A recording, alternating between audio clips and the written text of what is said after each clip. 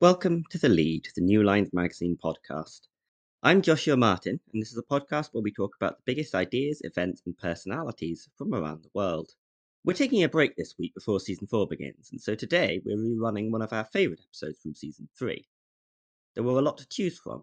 We spoke to David French about the battle for the soul of the American conservative movement, and Foreign Policy's Ravi Agrawal about the complex relationship between India and America. Erin Brown spoke to Jean Beeman and Shahrazad Dua about the protests against police brutality in France. Lydia Wilson interviewed Mike Martin on war after climate change. And Kwangu Liwewe and Danny Postel spoke to Nisreen Elamin and Khalid Madani about the warring Sudanese generals who'd rather burn the country than give up power. But today, the one we really wanted you to hear is our interview with the BBC's Gabriel Gatehouse, The Age of Conspiracy Theories. He came on to talk about the QAnon conspiracist movement, but the conversation is really about how the internet changed the way our societies process information, and how the failure of traditional institutions has driven the distrust reshaping global politics the world over. QAnon was like the match that lit the fire, he says. QAnon was like the match that lit the fire, he says. And the fire is now raging, and it is going to keep on burning, I think, until something quite fundamental changes. If you've never heard the episode before, we hope you enjoy listening. And if you have, we hope you enjoy listening again. We'll be back with a new episode next week as we begin Season 4 of The Lead. Thank you all for joining us. On January 6th, 2021, when supporters of the recently defeated Donald Trump stormed the U.S.Capitol building, one of the attackers in particular stood out. You'll almost certainly have seen pictures of him, a shirtless man with a horned fur hat and a US flag painted on his face, wielding a sign with the message, "Q sent me." They were a gift to the media because he really did look quite striking standing there in the halls of the Capitol building. His name is Jake Angeli, though he's better known by his alias, the Q Shaman. But Gabriel Gatehouse, an award-winning foreign correspondent with the BBC, was struck by the sight of him for a different reason. He'd met Angeli the year before while covering the election and had dismissed the man as a fringe weirdo. Angeli's beliefs are certainly bizarre. Last summer, he was indicted for his role in the Capitol riots, but he had been a major figure in the QAnon movement. Members of the movement believed that they were receiving coded messages on an online forum from a high-ranking military figure with Q clearance. These messages, they believed, detailed a plot by a cabal of Satan-worshipping pedophiles, including high-ranking politicians like the Clintons. Former President Trump was said to be spearheading the campaign to bring them down. Fringe conspiracy theories like this are nothing new in American society, of course. But that's the thing, QAnon wasn't and isn't fringe. When polled, as many as a quarter of Republicans believed at least some of it to be true, and in the wake of the 2020 election, several senior Republican figures have explicitly or tacitly endorsed it. And Angeli was far from the only believer to be involved in the Capitol attacks. Gatehouse wanted to understand how this movement had suddenly become so influential, and so began to investigate. He turned that investigation into a podcast, which he called The Coming Storm, and he came to an alarming conclusion, that QAnon was just the beginning. I'm Faisal Al Yafai. From New Lines Magazine, this is The Lead. Gabriel, welcome to the podcast. Hi, Faisal. Good to be here. Thank you. So I was thinking about this when I was listening to your podcast. Tell me, how many times do you think you've said the words, a cabal of Satan, a cabal, let me say it for the audience, a cabal of Satan-worshipping pedophiles who've hijacked the US government? But not in that tone there, Faisal. It's got to be more a cabal of Satan-worshipping pedophiles. You've got to get really into the close into the mic. Yeah. More reverential, yeah. Okay. Yeah. I have said it more times than I care to remember. And one of the things that's interesting, we did an 8-part podcast series about this subject, and then we added a few more parts recently, the last couple of months, and we kind of ranged quite widely, ending up with Hunter Biden's laptop, funnily enough. But one of the things that we haven't yet touched on, which we will do in a second season that'll be coming up sometime next year, I think, is, of course, the pedophile who did have very high-ranking connections amongst the powerful in America and elsewhere, Jeffrey Epstein. Right.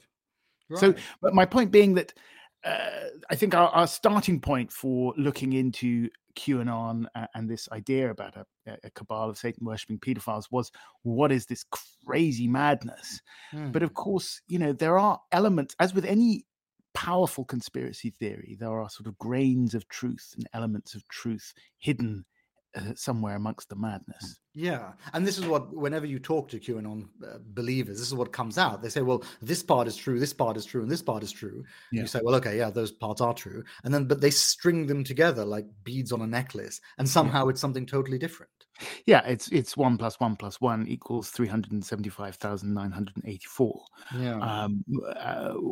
Which is the kind of danger of conspiracy theories. But the conclusion that you come to, if you spend enough time looking at this stuff, or at least the conclusion that I came to, is that if you take QAnon literally and you take it to mean that a cabal of Satan worshipping pedophiles literally conspired to steal the 2020 election, then of course that's nonsense, because the 2020 election wasn't stolen, let alone by a cabal of Satan worshipping pedophiles. But if you kind of take it as a parable, which is to say that the world is changing in ways that we can't really quite understand, and we think that there are powerful people who are probably more influential than we might imagine, and whose identities we don't really know, and who are helping to change the world in ways that probably don't really benefit us. If you look at it that way, then you kind of start to think, well, maybe they're onto something. It sounds like you have become a believer. You're part of the system now, I see. But we'll come to that part. But I want, before we start, I want to understand, for the sake of the audience, exactly what we're talking about. Because the reason you went with that sentence is that all journalists who've reported on QAnon have faced the problem of trying to figure out how to describe this belief system, because it's complicated. In some ways, it's untethered. So let's start with, what is QAnon? Is it a conspiracy? Is it a cult? Is it both? It's a bit of both. I mean, to start at the beginning, this figure known as Q, which stands, as you said, for Q clearance, which is a real level of clearance, security clearance, in the U.S. government, in the Department of Energy, for some obscure reason.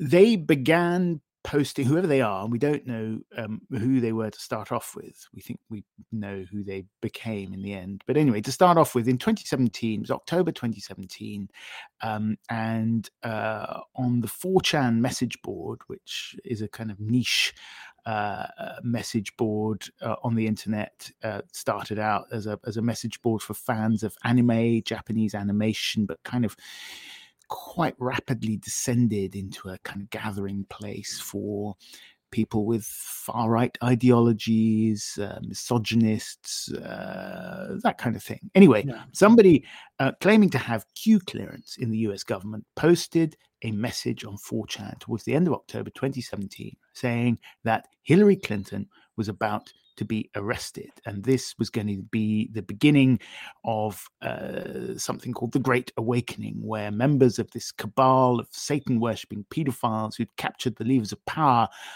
in Washington, people who came from all sorts of realms, really, from the world of politics, of big finance, big tech, Hollywood.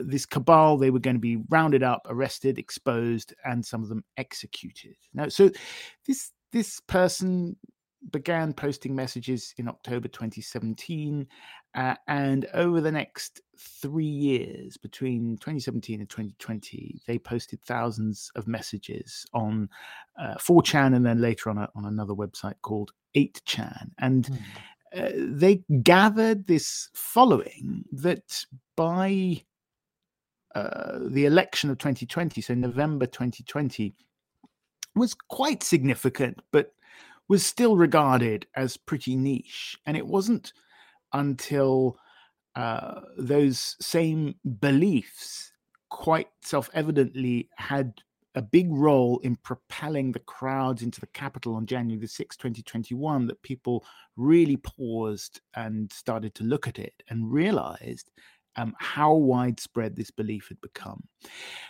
Is it a cult? Is it a conspiracy theory?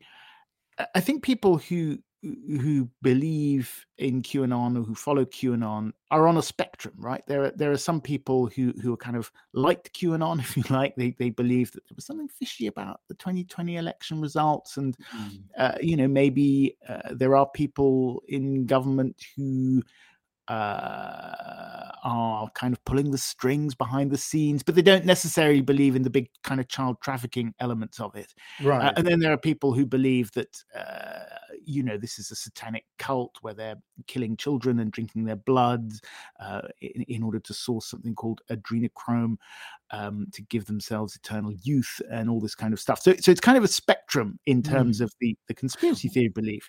And it certainly has cult-like elements. Yeah. Was anything that this person Q was posting, has any of it been verified?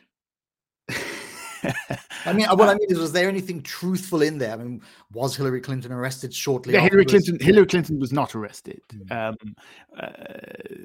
So the main elements of the things that he was posting all did not come true. I mean, they're obviously his posts were based on a factual reality, right? The cast of characters that this person calling themselves Q was spinning into a story. These were real people. There was Donald Trump, there was Robert Mueller, the special prosecutor who kind of led the Russia inquiry, etc., etc. These were characters that propped up again and again in his story, and it was a fantasy, really. It was that was one of the powerful things about it. It was a fantasy world based on real world characters who were very prominent at that time in a very polarized media landscape. It's political fan fiction, really. Kind of thing. Yeah, exactly. But why do you think then? I mean, there must be lots of people on these messaging boards saying things like this.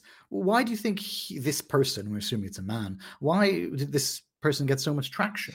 So one of the reasons that QAnon took off in the way it did was because it's different from most conspiracy theories in one key way. So take, for example, the conspiracy theory about who killed JFK, that there must have been a second shooter, that it couldn't just have been Lee Harvey Oswald working alone because of the, trajectory of the bullets and the extra gunman on the grassy knoll and whatnot. We've all seen the Oliver Stone movie. Yeah. This is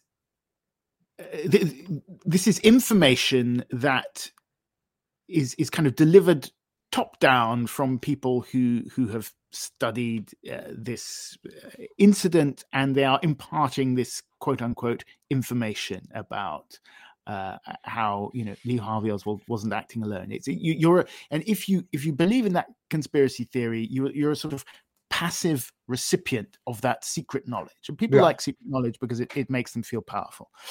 QAnon is slightly different because this figure called Q was encouraging his followers to quote unquote do their own research, do their own work, research. He would post information in the form of cryptic questions and riddles on 4chan and 8chan, and the followers would then go online and go down internet rabbit holes and start quote unquote doing their own research. And in this way, they felt like they were taking part in what many QAnon followers described to me as a plan to save the world. So there was a sort of messianic element to this, and the people who fell down this rabbit hole felt like they were doing something good and useful, and it was providing meaning to their life. And I think that is one of the key elements that allowed it to take off. But then why do you think, if they're doing their own research, there must have been elements that they were uncovering that tallied with reality? There must have been something that they were finding out and saying, well, that really is a place, that really did happen. I mean, for example, with the Kennedy assassination, as you say, all of these things about the bullet and the entry wound and whatever else. Right. But then there are aspects that really did happen, which are extremely odd, like Jack Ruby shooting Oswald. And you think, okay, that's a very odd thing. How do you explain that? So you can see, but what was happening with QAnon and the things that Q was posting that his followers were?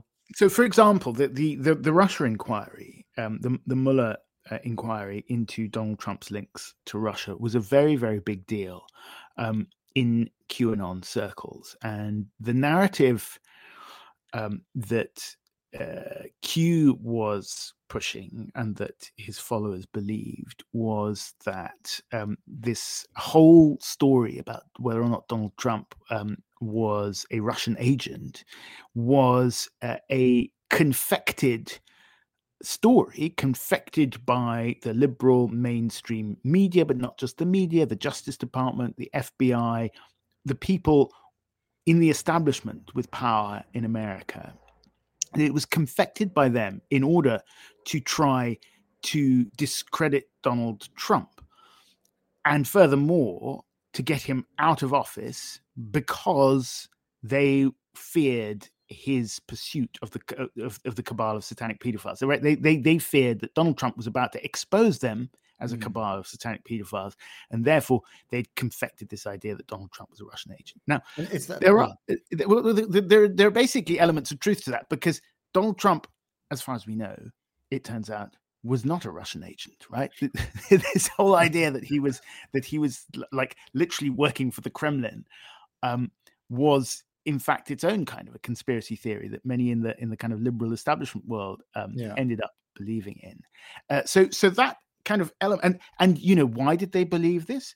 Did they want to discredit Donald Trump? Well, kind of, yeah, they did. You know, that's politics, right? Right, that's politics, right? But then when you take it a step further, why did they want to discredit Donald Trump? That's well, the bit, because they were worried about him uncovering the fact that they were a cabal of satanic pedophiles. That's where you're like, hold on. That's the bit, yeah. Okay. He's doing what now? Okay, fine. Yeah. Yeah, so that's the aspect of, there's a lot, actually quite a lot of reality, and then at the very end, the tail end of that reality, you say, and so why is he doing all of this? And that's where the conspiracy comes in, and that part, of course, there are no facts behind it, except, as you said, actually, there are some things like except Jeffrey Epstein. Except Jeffrey Epstein, yeah. So, you know, it does become. It becomes quite complicated when you start looking. If you start looking into this and you profess to go in there with a totally open mind, in fact, you're going to go a little bit mad, because you know, there's just so much stuff out there, so much nonsense, that you can't possibly follow up every crazy lead. You have to kind of pick your battles, as it were, and follow up the leads that if you're looking for elements of truth, which in some cases we were in this podcast. And to be clear, I would just like to make it clear, I do not believe that America is run by a cabal of satanic pedophiles. But if you're looking for the kind of the grains of truth that created the grit in the oyster, that created this giant conspiratorial pearl that was QAnon, you've got to pick and choose, right? So you've got to avoid the stuff that kind of just instinctually looks absolutely kind of crazy. Sometimes you have to crunch the numbers. So, you know, one of the things that QAnon believers often say is that, I can't remember the exact figure, but it's somewhere in the realms of like 400,000 children in the United States are kidnapped and trafficked every year. Okay. Now, wow. That could be true. I don't know. Well, it behoves one to kind of have a look into this, right? And I can't remember the exact figures, but it turns out that figure of several 100,000 is the number of missing persons reports that have been filed by parents across the whole year in the United States. Obviously, the vast majority of those are, you know, teenagers who've run away from home for an afternoon and have then come back and had a big argument with their parents and have been grounded, and, you know, no more TV for the rest of the week. But of course, you know, there are children who are kidnapped and trafficked, and that does happen. And obviously, there are bad people and there are pedophiles out there. So, and that figure is a real figure, which if you were doing your own research, figure that relates to something, it just doesn't relate to what they say. You'd find it somewhere on some official website and say, okay, so that's what they're talking about. And yeah, exactly. But I wonder, I mean, I'm very interested in the QAnon conspiracy and the way that it overlaps with other conspiracy theories, like the anti-vaxxers, like the people who think the pandemic was fake, those sorts of things. is there something about the modern world, the way that politics is done today, that keeps throwing up these kinds of conspiratorial movements? I think so. I think, and the conclusion I came to from researching this subject is that we reach for conspiracy theories when the world doesn't make sense to us, right? So just to go back to the Russia analogy for a moment, because it's, as far as I'm concerned, the Russia story about Donald Trump actually being an active Kremlin agent was a conspiracy theory that the kind of liberal mainstream latched onto. Why did they latch onto it? Because something happened in November 2016 that completely shattered their idea of how the world was supposed to work, right? Everyone was convinced that Donald Trump could not win the election. You remember the clip of George Clooney going, Donald Trump's not going to be president of the United States. You know what I mean? And then 5 minutes later, oh, bloody hell. And of course, that's Clooney. I mean, he's a liberal darling, right? Hollywood elite. Exactly. But many of us were kind of in the Clooney camp in the sense that we believed the polls. We believed the polling experts who said that Hillary Clinton had whatever it was, like a 90% chance of winning, that Donald Trump was basically an idiot, and he couldn't. There was no way he could win. Right? That was the narrative going into, and then it happened. Right? So then everyone was kind of grappling around for, well, how could this have happened? It couldn't have just happened, right? It could, like, either we've got to face up that. Yeah, right. We've got to face up the fact that our whole worldview was skewed, and we need to rethink our worldview, which is a hard thing to ask somebody to do. Or we go, oh wow, there must have been some kind of conspiracy, some kind of dark forces operating behind the scenes, e.g., the Russians, who made this impossible thing happen, right? Yeah. So, and I think the modern world is a very confusing place right now, right? The certainties that our parents and our grandparents grew up with, even though they lived through difficult and uncertain times, there was this kind of post-war idea of ever-increasing prosperity, that you could expect to be a little bit better off than your parents, and your children could expect to be a little bit better off than you, and you might have a job in a factory for life, and you'd have a decent pension, and even if your life wasn't that great, it was stable, right? Yeah. And all of that has kind of gone out the window, partly because of new technology, and partly for other economic reasons. And so the world is a more confusing place, and people are reaching for explanations as to why these certainties have suddenly been shattered. And I think a conspiracy theory is in some ways a comforting thing to reach for, because it means that you don't have to look at yourself too much. You don't have to look in the mirror, right? You don't, like, if you believe that the Russians made Donald Trump win the presidency in 2016, you don't have to look at, well, where did liberal America go wrong? Like, why? How could Hillary Clinton lose? Right. Yeah, as exactly. Opposed to how? I mean, I wonder sometimes if you think that the reason has less to do with these particular conspiracy theories, but to do, and you've talked about living through a particular political moment. But if one of the theses I think you said in the series is that a lot of this is the result of the internet, and it's because technology has changed the society quite fundamentally in the last 15 years, 20 years? Yeah, I mean, I was trying to divide it up into decades the other day in my head, and I think that certainly in my life as a journalist, I think the biggest 10 years of change was between 2006 and 2016, let's say, because that was really the age where, social media took over not just journalistic work, but all of our lives. So if you think back to 2006, social media was something, we were kind of noodling around on Facebook to keep in touch with our family and friends. 5 years after that, Facebook is basically driving the Arab Spring, right? And it's toppling dictators across North Africa and the Middle East. And everyone's like, oh, wait, this is great. Look at social media. It's a force for good in the world. 5 years after that, it's 2016, and it's an avalanche of fake news. Yeah. And it arguably helps bring in Donald Trump. And so society, or at least liberal society, has done a kind of 180-degree turn. And they're like, they've gone from great, social media can help bring down the established order to, oh shit, social media can help bring down the established order. Exactly. Yeah, that's what happens, right? Exactly. Right. And they start to the people that they were deifying previously as these founders of these tech companies, they start to say, as you see with Cambridge Analytica, so what are you really up to? And they start to have hearings and look into it more closely. And exactly.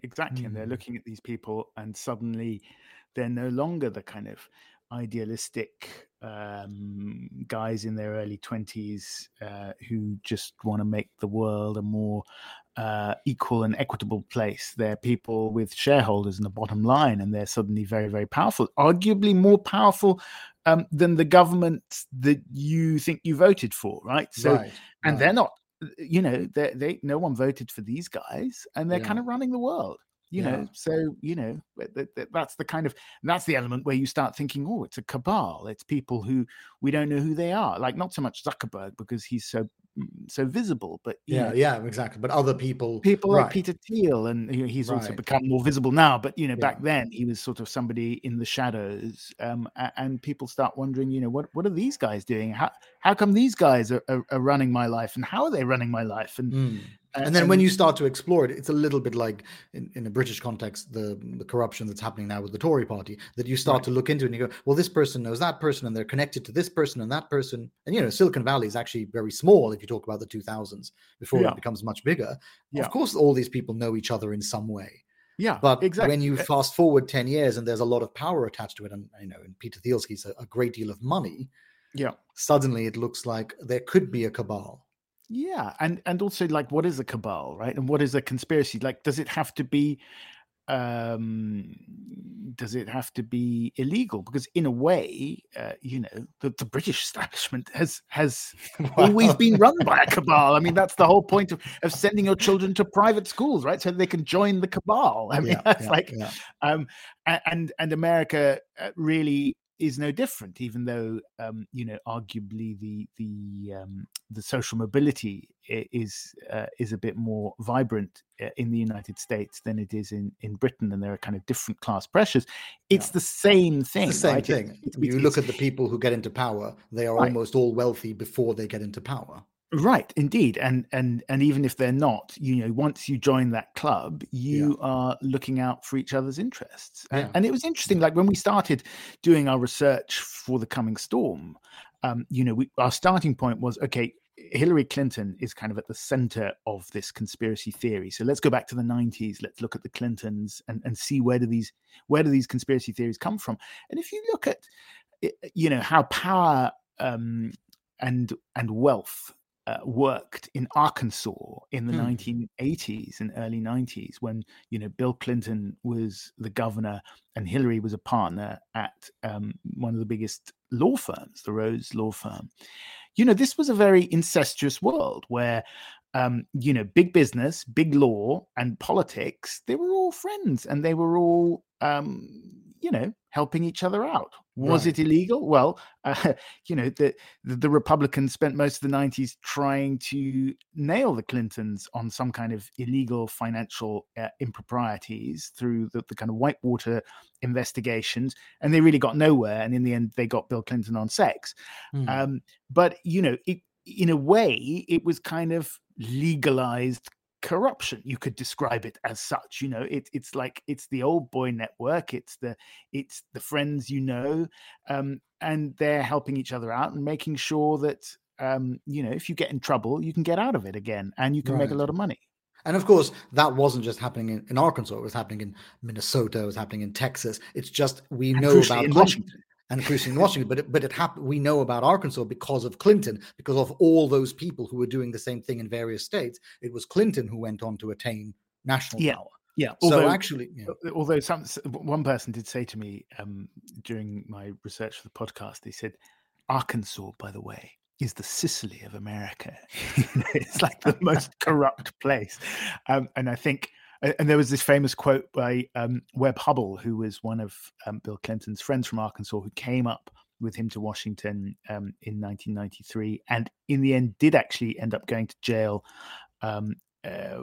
partly due to the Whitewater investigation and some financial improprieties. But he was fond of saying, "It's not a conspiracy, it's Arkansas." So Arkansas does have a kind of special place in the origin story of all of this. Well, some of the Arkansas stories you explore in the podcast, and you talk about the way that QAnon and other these conspiratorial beliefs, they do well because they're being promoted by powerful interests. And in Arkansas, for example, there was this. Republican strategists were trying to seed conspiracy theories about the Clintons. As you say, they later got him on sex, but earlier than that, they were trying to find a way to bring him down. Again, normal politics. But some of those conspiracy theories have ended up being part of this mythology of QAnon. Yeah, absolutely. Something called the Clinton body count. And you'll find people referring to this. And it's this idea that, the Clintons have had upwards of 50 people murdered, political opponents, people who, quote unquote, knew too much. Again, with Seeds of Truth, like the not the first body in this quote unquote body count, but certainly one of the most important is Vince Foster, who was a lawyer, again a friend from Arkansas, colleague of Hillary's at the Rose Law Firm, who came up with Bill and Hillary from Arkansas in 1993 to take up a position in the White House, Deputy White House Counsel, the second most senior lawyer in the White House, and he then commits suicide about 6 months into Bill Clinton's first term in a park in Virginia. Now, this case, the Vince Foster case, became one of the kind of most prominent pieces of this conspiracy theory. People suspected that there was foul play, that he had in fact been murdered, and therefore, why had he been murdered? Well, it must have been because he, quote unquote, knew too much about the Clintons' financial dealings, and therefore they knocked him off to get him out of the way and stop him from testifying. Now, obviously, that is not the case as far as we know. As far as we know, he committed suicide. But what is the case is that the initial police investigation into his death, let's say, was riddled with holes. Right, there was all kinds of inconsistencies. Right. Exactly like JFK. Right, exactly. Right. All kinds of witnesses who gave testimony that ran counter to what eventually became the official narrative. Their testimony was either changed in FBI transcripts or they simply weren't called. There was a prosecutor who was hired by Ken Starr, who was the guy who whose investigations eventually led to the Lewinsky scandal. This prosecutor apparently wanted to open a murder investigation, but Ken Starr kind of cut that short, and he basically forced him to resign. All of these things are factually true, right? There was a lot of shenanigans going on surrounding the Vince Foster investigation. However, there is no proof and no suggestion that he was murdered, right? Right. It's putting two and two together and making much more than four, and even much more than five, right? The much more plausible explanation for this is that the initial people on the scene were the U.S. Parks Police, because it happened in a national park, very inexperienced in any kind of investigating any kind of death. They probably moved the body before they should have done, before they got to photograph it. Which would explain, various unaccountable blood stains on bits of his body that shouldn't have been there if they hadn't. There are explanations for this, but the fact that they then presumably tried to cover up the mistakes they made in the investigation, then led people to believe that something extremely fishy had gone on. On a personal note, you spent a long time interviewing people like this and thinking about these issues. And now, as you say, you're doing a follow-up podcast and you'll be spending most of this year, I imagine, doing this. Like, on a personal level, how do you stop yourself slipping into these conspiratorial thinking? Well, actually, it's hard. It is hard because while I was doing the podcast, and I was looking into who were the people who were spreading these conspiracy theories. and I came across a particular book called The Sovereign Individual, which was written by two guys who ran an investment newsletter. They were all about making money out of investments, but they'd written this book that was actually quite prophetic in a way. They'd written it in the mid second half of the 90s, and it was very accurate about how the internet was going to change the world, right? They kind of predicted cryptocurrencies, internet trolls and bots. They predicted the gig economy, the kind of end of the stable job, and all that kind of stuff. And they wrote in this book in 1997, it was published, that the internet would eventually destabilize the democratic nation state to such an extent that it would collapse. And their book was a sort of guidebook on how to kind of be ready for this and profit from that chaos, right? Right. Now, these guys were also spreading Clinton conspiracy theories. And the more I pulled at these threads, the more I found people who were linked to them, who were involved in not just spreading Clinton conspiracy theories in the 90s, but spreading QAnon in the 2020s and conspiracy theories about how the 2020 election was stolen, which of course kind of led to this assault on the Capitol. And, at some point, I started to become one of these people with, little red Post-it notes up all over my wall with little bits of string, kind of connecting all these people. And I genuinely started to think, hold on a second, what if these guys in the 90s were like seeding conspiracy theories about how corrupt the democratic establishment was, so that then, 25 years later, a mob would go and storm the Capitol and possibly bring down US democracy so that they could then profit from it, because that is what they've been writing about. Right. Now, in the end, I had to sort of slap myself a little bit and go, right, just kind of take a deep breath here. Is this really what was going on? Did these people plan all of this 25 years in advance? No, of course they probably didn't. Right. But on the other hand, they were quite open about the fact that they thought that democracy was going to end, that they wanted to profit from it. And people like Peter Thiel, who had been funding some of the kind of more people on the far right who were pushing the 2020 election conspiracy theories, has also said that he doesn't believe in democracy anymore, and this Sovereign Individual book is one of his favorite books. So is it a conspiracy, or is it just people pursuing their interests? And where is the line between those two things? It's the kind of flip side of the coin between what we were talking about earlier about the cabal and corruption, legalized corruption, the old boy network. Are they conspiracies, or is that just the way the world works? Right. And then just every so often we see a little glimpse of the reality. Right. That someone lifts the curtain and we get a glimpse backstage. Exactly. One of the things I liked about the podcast is that you spend time actually talking to believers, to the QAnon supporters, and you try to engage with them.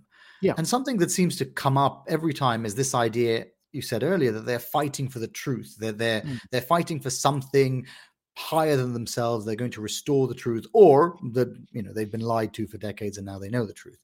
But they keep talking about truth. They keep talking about facts. They keep talking about things that have happened in the real world. We just don't know about them. And I wonder do you think that they really are concerned for the truth, or is it just a way of sounding righteous? No, I think a lot of these people are very genuine. I mean, there are a few of them who are completely cynical, don't believe in any of it, but are pushing it anyway for political or other reasons. And I met a few of them as well. But, by and large, I would say that most of the QAnon believers that I've spoken to genuinely feel like something is amiss. Then they are being lied to. They feel like people like me, from the quote unquote mainstream media, have been lying to them for decades. And they feel like the internet has put this powerful tool in their hands to connect with people and uncover the hidden truth. And I think they genuinely believe it. And I think that, in a way, the world is a very complex and complicated and difficult to understand place. And in a way, we were talking about how the internet had fundamentally changed journalism earlier. But before the advent of the internet, it was essentially the job of people like me and you to be gatekeepers of information, right? We would sift through tons and tons of stuff and pick out the things that we thought were worthy of attention and were true, and we would then present them to the public, and the public could, believe them or not as they like. But we were the gatekeepers. And also, crucially, the public didn't really have much of a way to respond. They could respond. They could write a letter, but they didn't have much of a way to respond, or indeed less of a way to check whether what we were saying was actually true. Right. And that's the internet, a big part of it. And the internet changed all of that. And of course, what it revealed is that journalists, establishment journalists, are fallible and human like everybody else.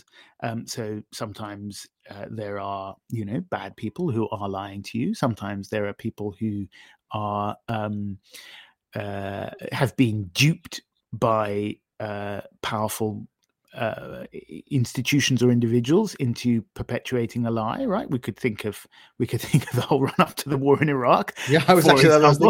Right, particular individuals who are still in the news.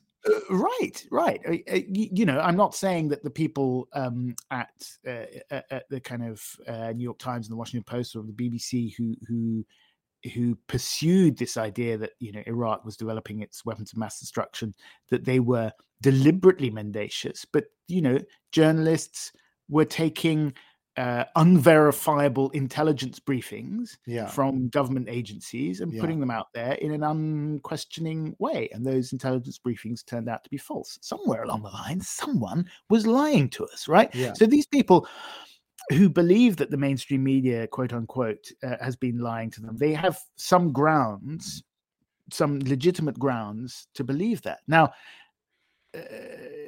going down an internet rabbit hole and latching on to all sorts of information whose provenance is dubious and the sourcing of which is even more questionable is not necessarily the solution to that, but it's certainly it's an explanation for why people do that and why that genuine mistrust is there. Well, I thought that was one of the most fascinating parts of The Coming Storm, that there was some introspection about your own personal responsibility as a member of the media. And you mentioned, as we said in the introduction, you met Jake Angeli, but you dismissed him as a kook. And listening to the show, I got the impression that was something that actually bothered you now. It really did. Not just because, on the day I'd missed a scoop, because of course it would have been great to have had an interview in the bag with this guy who was then all over the Capitol, and it would have been a great journalistic scoop for a few days, and I would have felt happy about that. But no, it bothered me because I realized that I had not given his story enough thought and time. I hadn't asked myself, this is obviously nonsense, right? But what does it mean? Why does he believe it? That was the question I hadn't asked myself. There must be a reason why he believes this. Even though we shouldn't take the pure kind of substance of his story seriously, we should take seriously the question of why does he believe this, and what is the underlying meaning, right? It's not true, but it means something.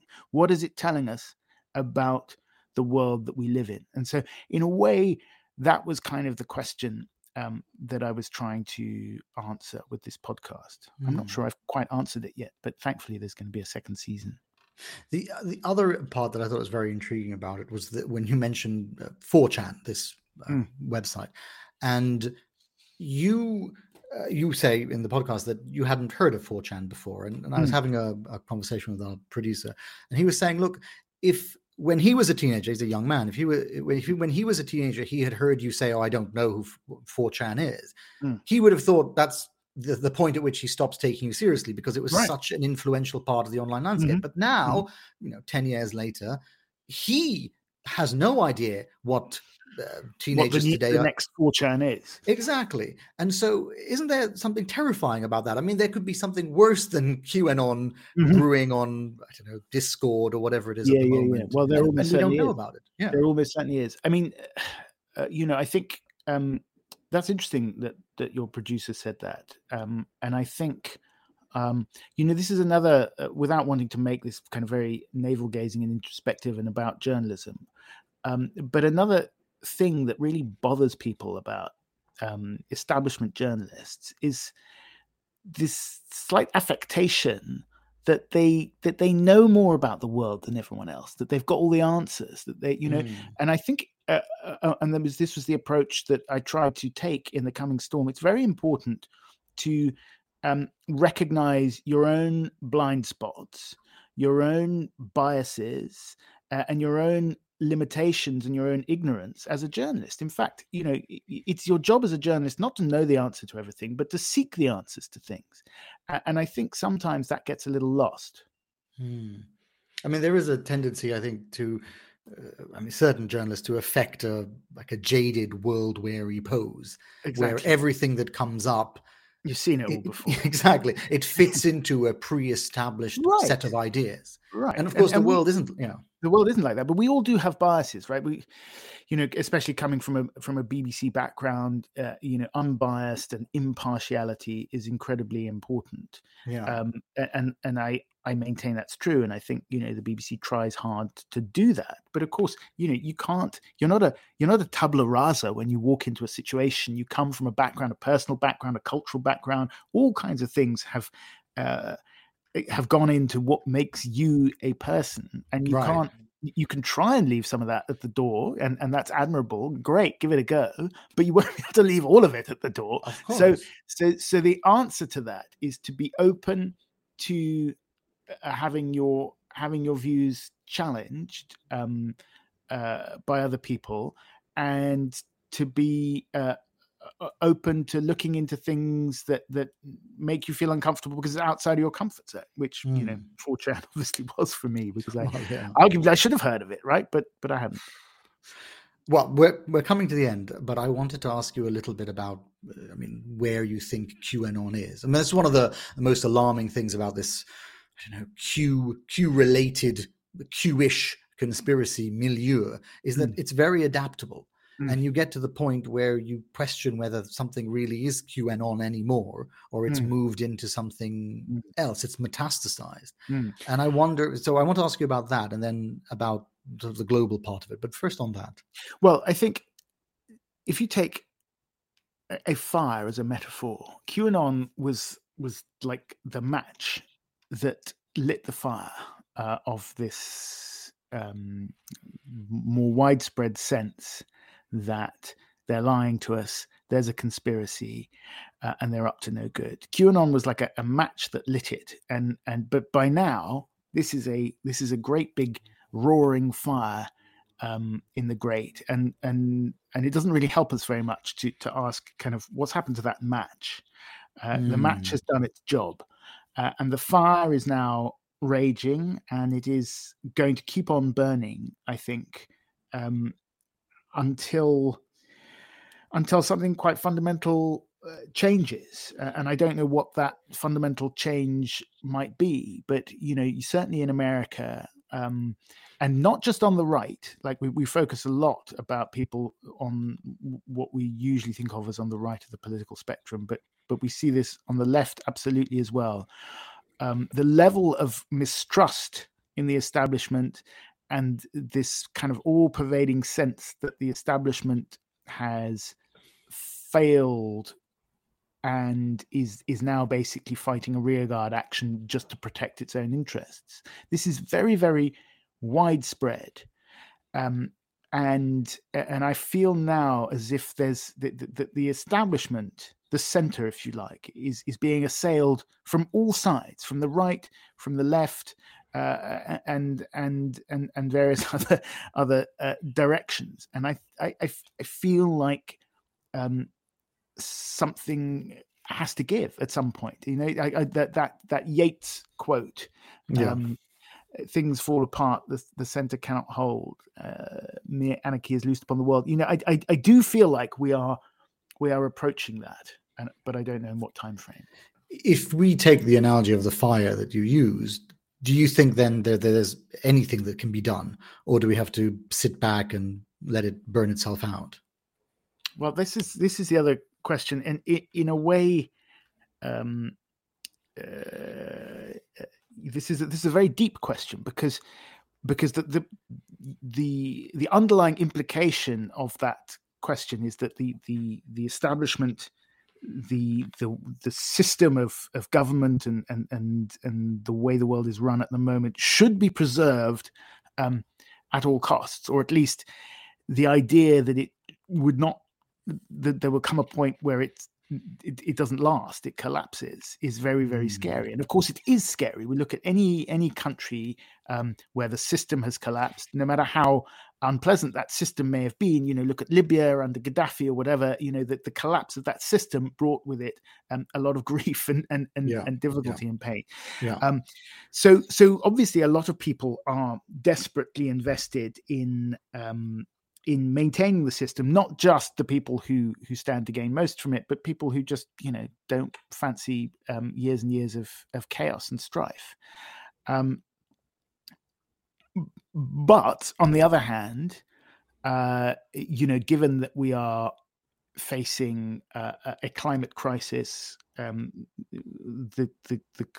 a kind that our establishment seems utterly ill-equipped to deal with, maybe we need to ask ourselves, perhaps, the way the world works at the moment is really not very healthy, and that something does need to change. Now, so all of that's not, I just haven't really answered your question, but these are the kinds of questions that come to my mind when you ask the question, what can be done to put the fire out? Maybe saving what's here is not necessarily the best solution. I'm not saying that I believe that, but it's a question that is raised by your question. Gabriel Gatehouse, thank you very much. I'm sorry to leave it on such a bleak note. Thank you.